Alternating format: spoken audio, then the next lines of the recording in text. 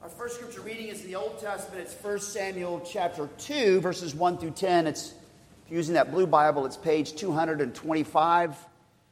This is Hannah's prayer. You may remember the contest between Hannah and Peninnah taunting Hannah all day long because she didn't seem to be able to have kids, and Hannah was heartbroken, and then God answers her prayer, and she gives birth to Samuel. And so here's her song of worship and praise, and this song of worship and praise echoes or comes out when you get to Mary in Luke chapter 1 and the Magnificat. So many of the themes dovetail together.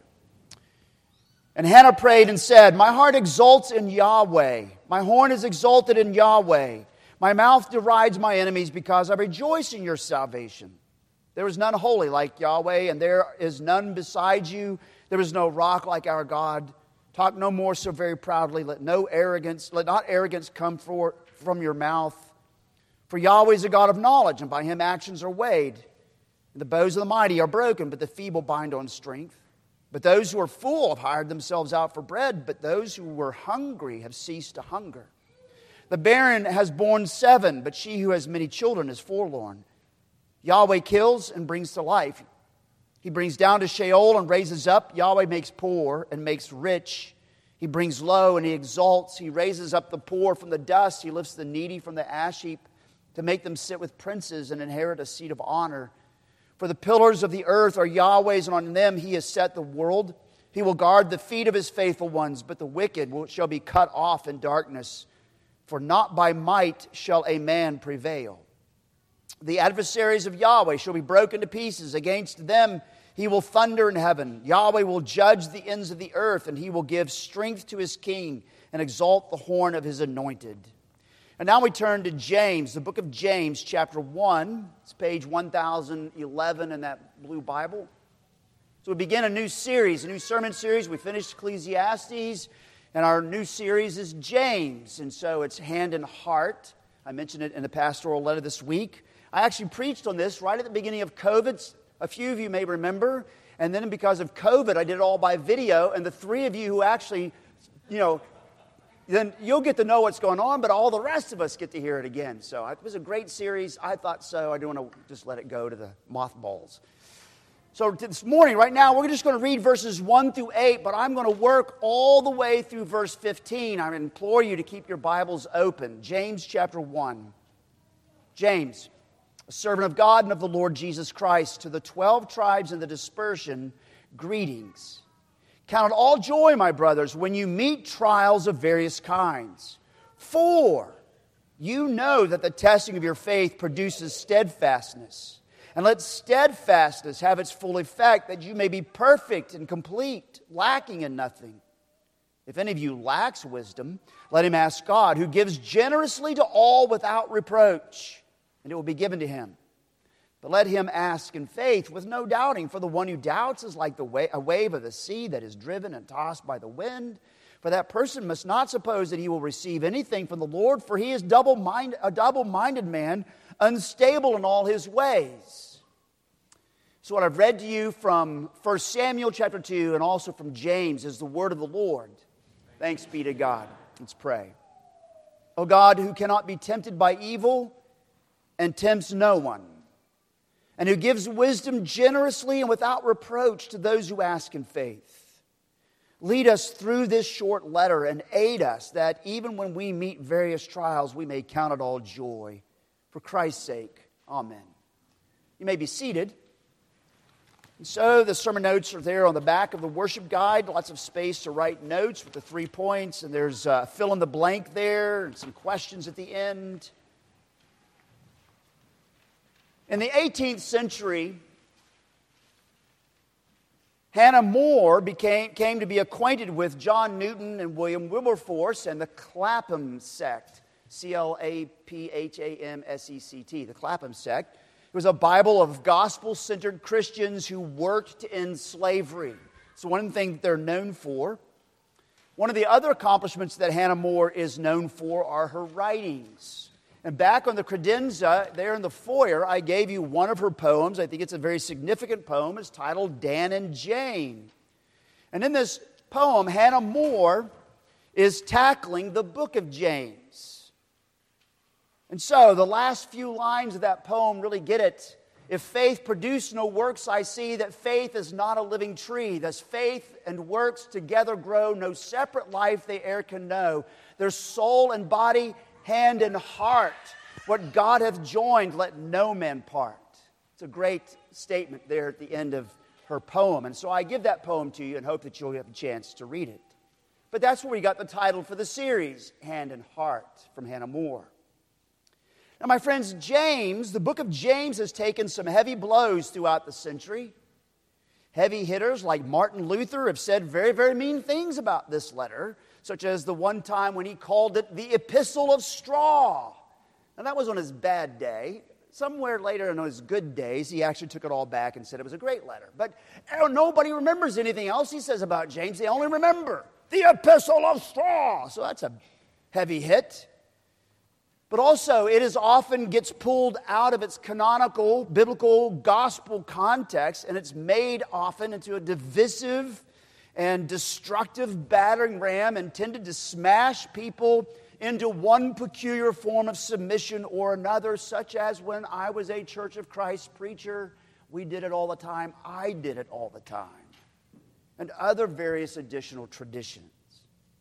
But James, which is probably the very first letter of the New Testament that's actually been written, is a good document. It's a good letter.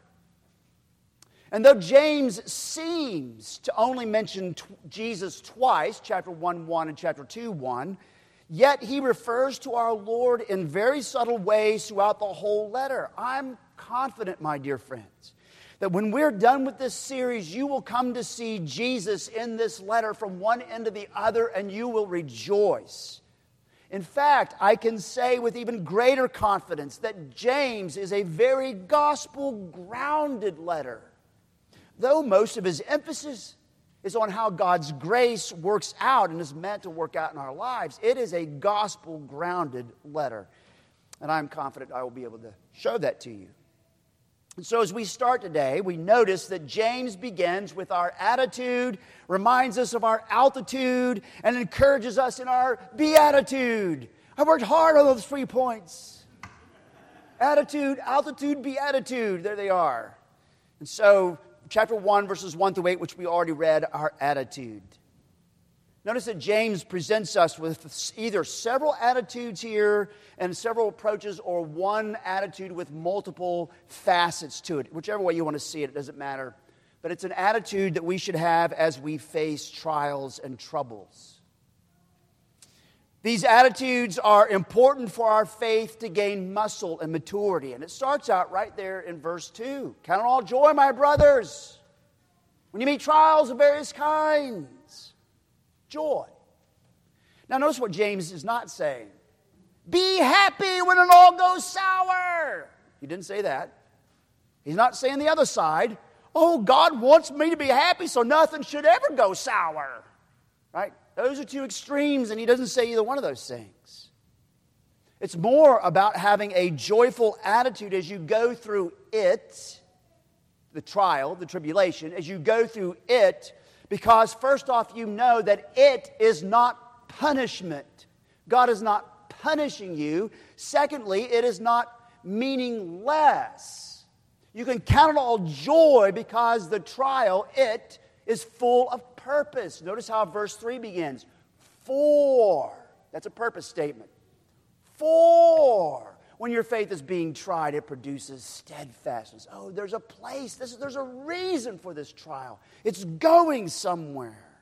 Yes, and so you can count it joy.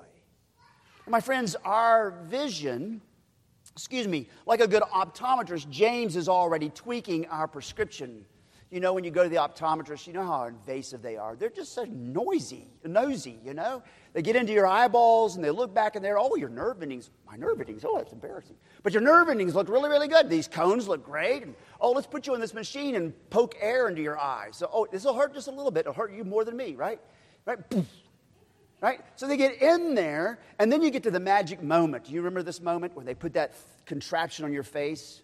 Now tell me which is clearer, number 1, or click number 2, right? Why is the optometrist doing that? Because he's trying to clear up your vision, your prescription. James is doing exactly that.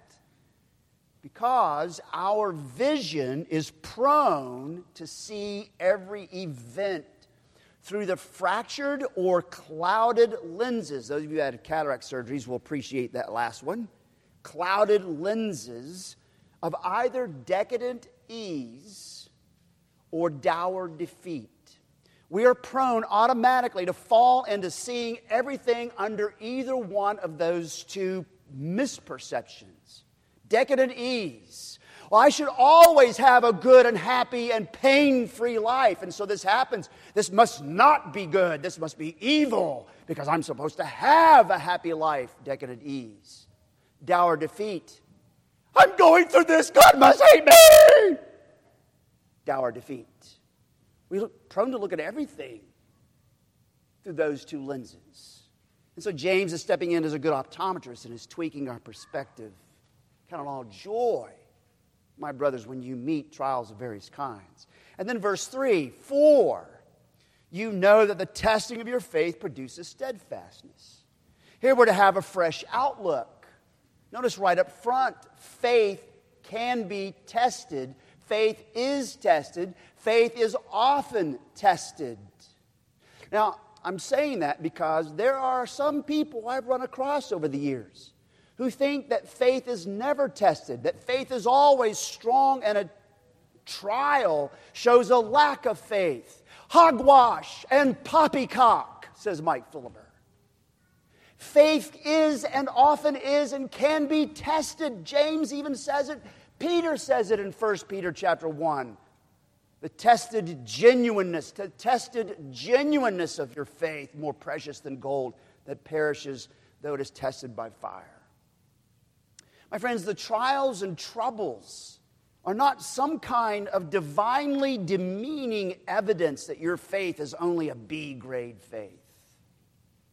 Rather, the trials and the troubles are actually about adding muscle and maturity to your faith, whatever stage you are in. The trials and troubles are about adding muscle and maturity to your faith at whatever stage you are in. And so what James is after here is for us to have a fresh outlook that says, my faith needs to muscle up and mature with patient endurance and steadfastness. Don't answer. Anybody here need more patience? I'm 61. I got less than I had when I was 31. I'm just telling you. Who needs more patient endurance? Who needs steadfastness, right? So that's where you start. Here's the fresh outlook. My faith needs to muscle up and mature with patient endurance and steadfastness. That's why my faith is being tried. It's kind of like just 2 weeks ago, you know that we went to Virginia to go see our daughter and our grandkids, right? And if you don't know this about Virginia compared to Oklahoma, okay, Oklahoma geographically is like this, flat. If it was an EKG, it would be dead. Virginia is like this. Hills everywhere. Can I get an amen, Ben? Ben? Yes, amen. I got an amen. It's just hills everywhere. You're either going up or down. You're not going straight. You're going up or down. So my oldest grandson wants to try out for cross country in high school. He says, Papa, I know you run. Would you go run with me? Oh, yeah, I'd be glad to. But I knew it's going to hurt because it's 4 miles of hills. Ow, right? So we ran. I knew that I was going to be straining. My knees hurt. My calves hurt. Everything hurt all the time. All the time. Anyways, we'll run up the hills for miles and back down, all that stuff. But I knew there was a payoff or there's an end result. I knew that when I got back to Flat Earth, Oklahoma, I was going to knock out my running time. Now, this may not sound very impressive to you, but at 61, this is awesome. At 4 miles, my 4-mile run, I have knocked off 15 seconds per mile in that 4 miles. Now, that's a lot for me, right? But that all came from running those hills. You get it? Does that make sense? Does that illustration help? That's the idea. My faith needs to muscle up and mature with patient endurance and steadfastness. That's why my faith is being tried, that fresh outlook. And so then, verse 4, let's do this. He goes on to say, let steadfastness have its full effect, that you may be perfect and complete, lacking in nothing. The let's do this attitude is not, let's make our own way. That's what got us into the trouble probably more often than not. It's not, let's make our own way. Instead, the let's do it is this in verse 4. I'm going to let steadfastness have its way with me. I'm going to let steadfastness have its way with me. By the way, I find it very interesting how often steadfastness crops up in the New Testament as a Christian virtue, that we're a quality that we're supposed to be growing in. We heard it when we were going through 2 Peter recently. You're to supplement your faith, make every effort to supplement your faith with what? Virtue, knowledge, self-control, steadfastness, etc. Paul tells young pastor Timothy in 1 Timothy 6, he says, Timothy, flee the love of money, but keep pursuing peace and righteousness and godliness and so forth, and steadfastness. Steadfastness is what we're to be growing in, and let it grow in us. It's all over Scripture, and an aspect of steadfastness is stability. You'll notice when we get to verse 8, that faithlessness is unstable. So the opposite is wanted. We want to be stable. That comes up all over Peter's, 1 and 2 Peter. I showed you. So let me just say this. What does God want His people to be? He wants us at least to be steadfast and stable. Let me go further. He wants us to be the most steadfast and most stable people in our society. He wants us to be the most steadfast and stable people in our society. So let steadfastness have its way with you. And so what's the purpose and the plan of steadfastness? It's that I will grow up and grow more solid, stable, and settled. That's really the main intent behind the word translated here. Follow along with me in verse 4, okay? This is how it is in the Greek. You know, the New Testament was written in Greek. Everybody remember that? Okay, so here's how it is in the Greek. And let steadfastness have its perfect, teleos, perfect effect, that you may be perfect, teleos, and complete. Now I want you to notice the way that's laid out there. The idea of perfection in Scripture is never, ever, ever about sinless perfection. You can tell when you read verse 4 that perfection is about muscling up with maturity. So let me say it. Let me get down here with you. Perfection in Scripture is not about sinless perfection. Okay, everybody say it with me. Ready? Perfection in Scripture is not about sinless perfection. Perfection in Scripture is about muscling up, maturing faith. Perfection in Scripture is about muscling up, maturing faith. Thank you. You get an A. That's what he's driving at here. That steadfastness would mature us and grow us, so that we're not really lacking anything. But if we are lacking, he goes on to tell us what happens. And it's this, what God will do, verses 5 through 8. What God will do. And what will God do? Well, if you find you're lacking, ask Him. And notice God's character is brought out here. Who will give you generously without reproach. That's pretty cool. Ask, right? But here's where I think we begin to realize what James is up to in these first 15 verses. When you come to verse 5, 6, 7, and 8, notice the problem is impugning God's character. Let no one doubt. Let no one doubt. Doubt what? That God is generous and gives lavishly without reproach. Let no one doubt, because then he's like his society, a storm-tossed ship on the sea during a raging storm. My friends, impugning God's character is hinted at here, and it will be brought out when we get down to verse 13 in a minute. But impugning, maligning God's character is probably the very first place we become tempted, and it is only the path of immaturity and instability. That's where he ends up. Look at verse 8. He's a double-minded man, unstable in all his ways. Maligning God's character, impugning God's character. Well, I think he's generous, but I really don't believe that because, then I'm going through this trial or whatever. Soon as we begin to malign and impugn God's character, it is the path of immaturity and instability. Confidence in God confidence in his just and gracious and generous and merciful character, then is exactly what leads to greater maturity. And so I want to give you an exercise. If you read my letter this week, you've already been made privy to this. But here's the exercise I want to give you. I'll bring it up again at the end of the sermon. It's actually one of the questions down at the bottom of the sermon notes. I challenge you or encourage you or ask you to take the time to actually read through James and look for every time God's character is brought up in James, whether it's specifically stated or implied, and you'll be surprised. You'll be encouraged. Just in chapter 1 alone, verses 5 through 8, verse 13, verses 17 through 18, verses 26 through 27 is talking about God's character. That's just chapter 1. Read James looking for the character of God and how it is brought out, and it will be encouraging to you. Lastly, as we think about attitude, notice that we are in this together. I think we just need to always remember that. We're in this together. Every you in James is second person plural, all y'all, right? You. But notice how it begins. James, the servant of God and the Lord Jesus Christ, to the 12 tribes in the dispersion. All y'all. Together, by grace alone, together, by the gracious adoption of God alone, together, by the gracious engrafting by God into the seed of Abraham. We are the dispersion. We are the 12 tribes of God's people. We are, as Peter said in 1 Peter chapter 1, we are God's minority people, the dispersion, and we are in this together. So it's not simply going to be about my faith, it's going to be about our joint faith as God's people.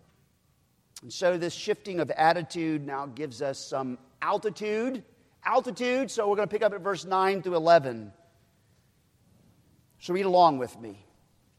Let the lowly brother boast in his exaltation and the rich in his humiliation, because like a flower of the grass he will pass away. For the sun rises with its scorching heat and withers the grass, and its flower falls and its beauty perishes. So also will the rich man fade away in the midst of his pursuits.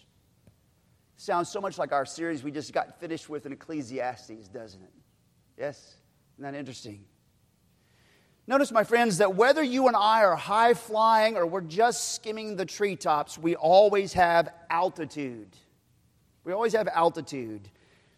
But it's getting our altimeter... Here, I'm not a pilot, so I'm working at this, okay? Maybe Dave can help me out with this, right? It's getting our altimeter readings of our altitude correct that's vital. And that's what James is doing here. Notice what he says, verse 9. Those who are lowly are actually the high flyers. Verse 10 and 11. Those who are the high flyers are actually just skimming the treetops. There, I just did it. I just said it. I think that's a good way to put it. The directives in verses 9 to 11 are for us to get our perceptions corrected, our altimeter reading recalibrated. And when we do, then it is counterintuitive and it is countercultural. You see, society scorns the lowly while it is wowed by the wealthy. And I could say that whether I was in Nigeria, Kenya, the United Kingdom, or United States of America. It's a human thing. Society scorns the lowly but is wowed by the wealthy. But notice that the God who shows no partiality, remember we read that in the reading before our confession of sin. God shows no partiality. And so you look at verses 9 to 11 and you realize that God doesn't give preference to the poor. Sorry, Pope Francis, Your Excellence, I think you're wrong. He does not give preference to the poor because he's poor, and he doesn't give any preference to the prosperous because he's prosperous. Sorry, Ken Hagin and Ken Copeland, I know you're wrong. He doesn't give preference to the poor or the prosperous because they're poor or prosperous. He sees humankind differently than we do, and he beckons us in verses 9 to 11. He beckons us to come and stand alongside him and to see one another with him. And you hear that when we were listening to Hannah's song in 1 Samuel 2. The Lord makes poor and makes rich. Oh, that's where that came from. The Lord brings low, and He exalts. He raises up the poor from the dust. He lifts the needy from the ash heap to make him sit with princes and inherit a seat of honor. God beckons us to come and stand with Him and see one another as He sees us.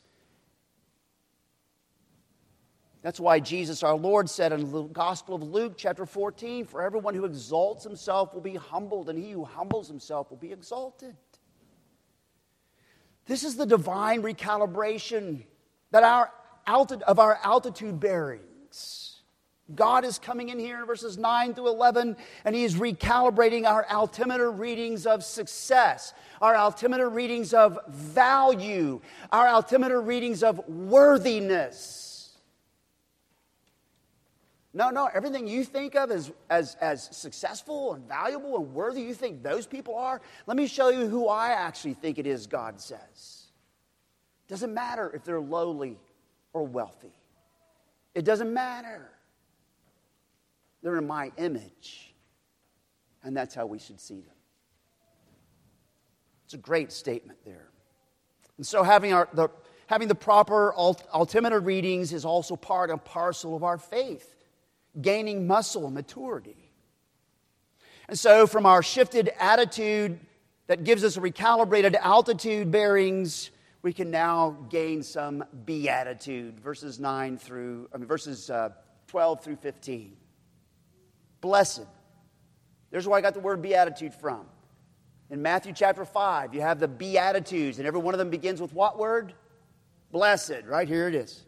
Blessed is a man who remains steadfast under trial. For when he has stood the test, he will receive the crown of life which God has promised to those who love Him. Let no one say when he is tempted, I am being tempted by God. For God Himself cannot be tempted with evil. He does not tempt anyone to evil. But each person is tempted when he is lured and enticed by his own desire. Then desire, when it is conceived, gives birth to sin. And sin, when it is fully grown, brings forth death. Here's our beatitude. It begins there in verse 12. Blessed. Blessed is the man who remains steadfast. Notice we're right back to steadfastness and trial. It's the main theme of verses 1 through 15. Blessed is the man who remains steadfast under trial. Now we have to stop here a moment. We come to the word trial again, and then you notice when you get down to the next few verses, verse 13, 14, and 15, you notice the word tempted is used. It's like 6 times, 1, 2, 3, 4, 5, 6, 6 times. And then you'll notice back up in verse 2, trial is used there. And here's why I bring it up, because it's the exact same Greek word, peiresmos. Peiresmos. Trial, temptation, aren't those two different things? But yet it's the same word. Well, it just shows you that the Greek is fairly fluid, more fluid than maybe English usually is. But I think it's significant. So every time we pray the Lord's Prayer, this hit me one day. This was years ago. I was praying, working through the Lord's Prayer. And what do we ask the Lord not to lead us into? Peiresmos. And it hit me. Wait a minute. Is Jesus disagreeing with James? Because James says God cannot tempt us and bring us into temptation. What? And then I started looking at the Greek. It's the same Greek word as used here, tempted and trial. I'm going, wait, what's up with that? I think I finally got it. It's a perfect Greek word. Here's why. All temptations are trials, but not all trials are temptations. There's the first thing you need to know. All temptations are trials, but not all trials are temptations. And yet, my dear friends, it's when we are going through the trials that we are often tempted to sin, verses 14 through 15. It's when we're going through the trials we are often tempted to sin. And what is the very first aspect of that temptation? Think of the Garden of Eden, Genesis 3. Where does the evil one go with the temptation? Where does he begin? Has God really said? Now, don't you know that God's jealous of you, because if you eat the tree of the knowledge of good and evil, you'll be just like him, and he can't, he doesn't want any competition, right? Goes immediately to the character of God. The very first place we get tempted in our trials, more often than not, is with impugning the character of God. That's why James says, Let no one say when he is tempted, I'm being tempted by God. God cannot be tempted by evil. He doesn't tempt anyone. The first place we get hit with temptation in a trial is impugn God's character. And you know it. There's at least 3 of you here that know it besides me. You've done it. You know what I'm talking about. You were in that trial. It was hot. You thought it was over. You thought life was coming to an end. You thought you were up to your eyeballs in darkness all around you. And where did you go? I guess God doesn't care about justice. I guess God doesn't care about me. I guess God doesn't care about that, or that. Because I'm going through it. Now, maybe none of you did that. But I've done that. This is one of the first places we are tempted in a trial, is to impugn God's character. That's why James keeps coming back at it here in these first few verses, and why he just lays it out for us in verses 12 through 15. So the whole point of this paragraph really is flowing out of verse 12, and it's flowing back to verse 12. Blessed is the man who remains steadfast under trial. Blessed is the man who understands that in the trial he often gets tempted to impugn God's character. And so, instead of blaming God for his problems, blaming God for whatever, which is easy to do. Blame shifting is what we always do as humans. I don't know what it is about us. We just shift the blame to everybody else but us. Instead of shifting the blame, stop and go, where did this temptation come from? James tells you. When your desire is luring and enticing you. Any of you bass fishermen? No? Fly fishermen? There we go. I see a hand. When Bob's out fly fishing, he takes that fly rod. Whoosh, come on, trout, come on. He's luring that trout, and that trout's going, that thing looks yummy. And when Bob does it right, he's got him enticed, and that trout grabs it, boom, and he's got himself a running fish, and he lets him go and brings him in and all that, right? That's what our desire does. Our desire lures and entices us and hooks us in and then drags us along, James goes on to say. And so we can remain steadfast. Blessed is the one who is steadfast when he meets trials. We can remain steadfast in the trial because of the truthfulness and the relevance of verse 13. God is not tempted by evil. And so verses 14 through 15 encourages us to remain steadfast. Because all that talk that's there in verses 14 and 15, that downward deadly descent, notice how he diagnoses or he teases it out and lays it out. Each person is tempted when he is lured and enticed by his own desire. Then desire, when it is conceived, gives birth to sin. Then sin, when it is fully grown, brings forth death. That process that he lays out there reminds us that at any moment, it can be broken into. I want you to listen to me a minute. At any moment, it can be broken into. You find yourself being lured and enticed by desire, you can stop right there and say, you know what? I will not impugn the character of God. I will not go compromise just to get out from this heat. And desire dies. Well, it doesn't die, but it no longer is luring and enticing you. It's done. You broke into it. But maybe desire lures and entices you, and it puts its hooks in you, and it begins to conceive. It conceives sin in you, and you go, and then all of a sudden one day you go, I'm not going there. Or the next moment you go, I'm not going there. It can be broken into. Now it's going to be harder, because now you've got a conception. You hear what's going on here, the picture? Now you have a conception. It's going to be harder, but it can be done. And then maybe it happens that you go with it further and further and further until sin is actually given birth to, and it's growing and it's starting to consume your life. It can still be broken into. It's going to be harder to get out of it, but it can still be broken into. How do I know that? Because back up in verse 5 and 6, God who is generous and gives to us generously without reproach. He himself is not tempted by evil and doesn't tempt us to do evil. He is the God for you. He is the God on your behalf. Or to go back to our series in 2 Peter. God has given us, granted to us, all things that pertain to life and godliness. By the grace of God, it can be broken into. There's actually meant to be an encouragement by the way that James stretches out that whole process from desire, luring and enticing us to death, to let us know there is life all in here. And you can break free of that. I find it significant that James uses the same categories that the writer of Psalms, Psalm 7, used. If you heard Scott in our call to worship, he read this verse 14. Behold, the wicked man conceives evil and is pregnant with mischief and gives birth to lies. The difference is that the wicked man loves it, right?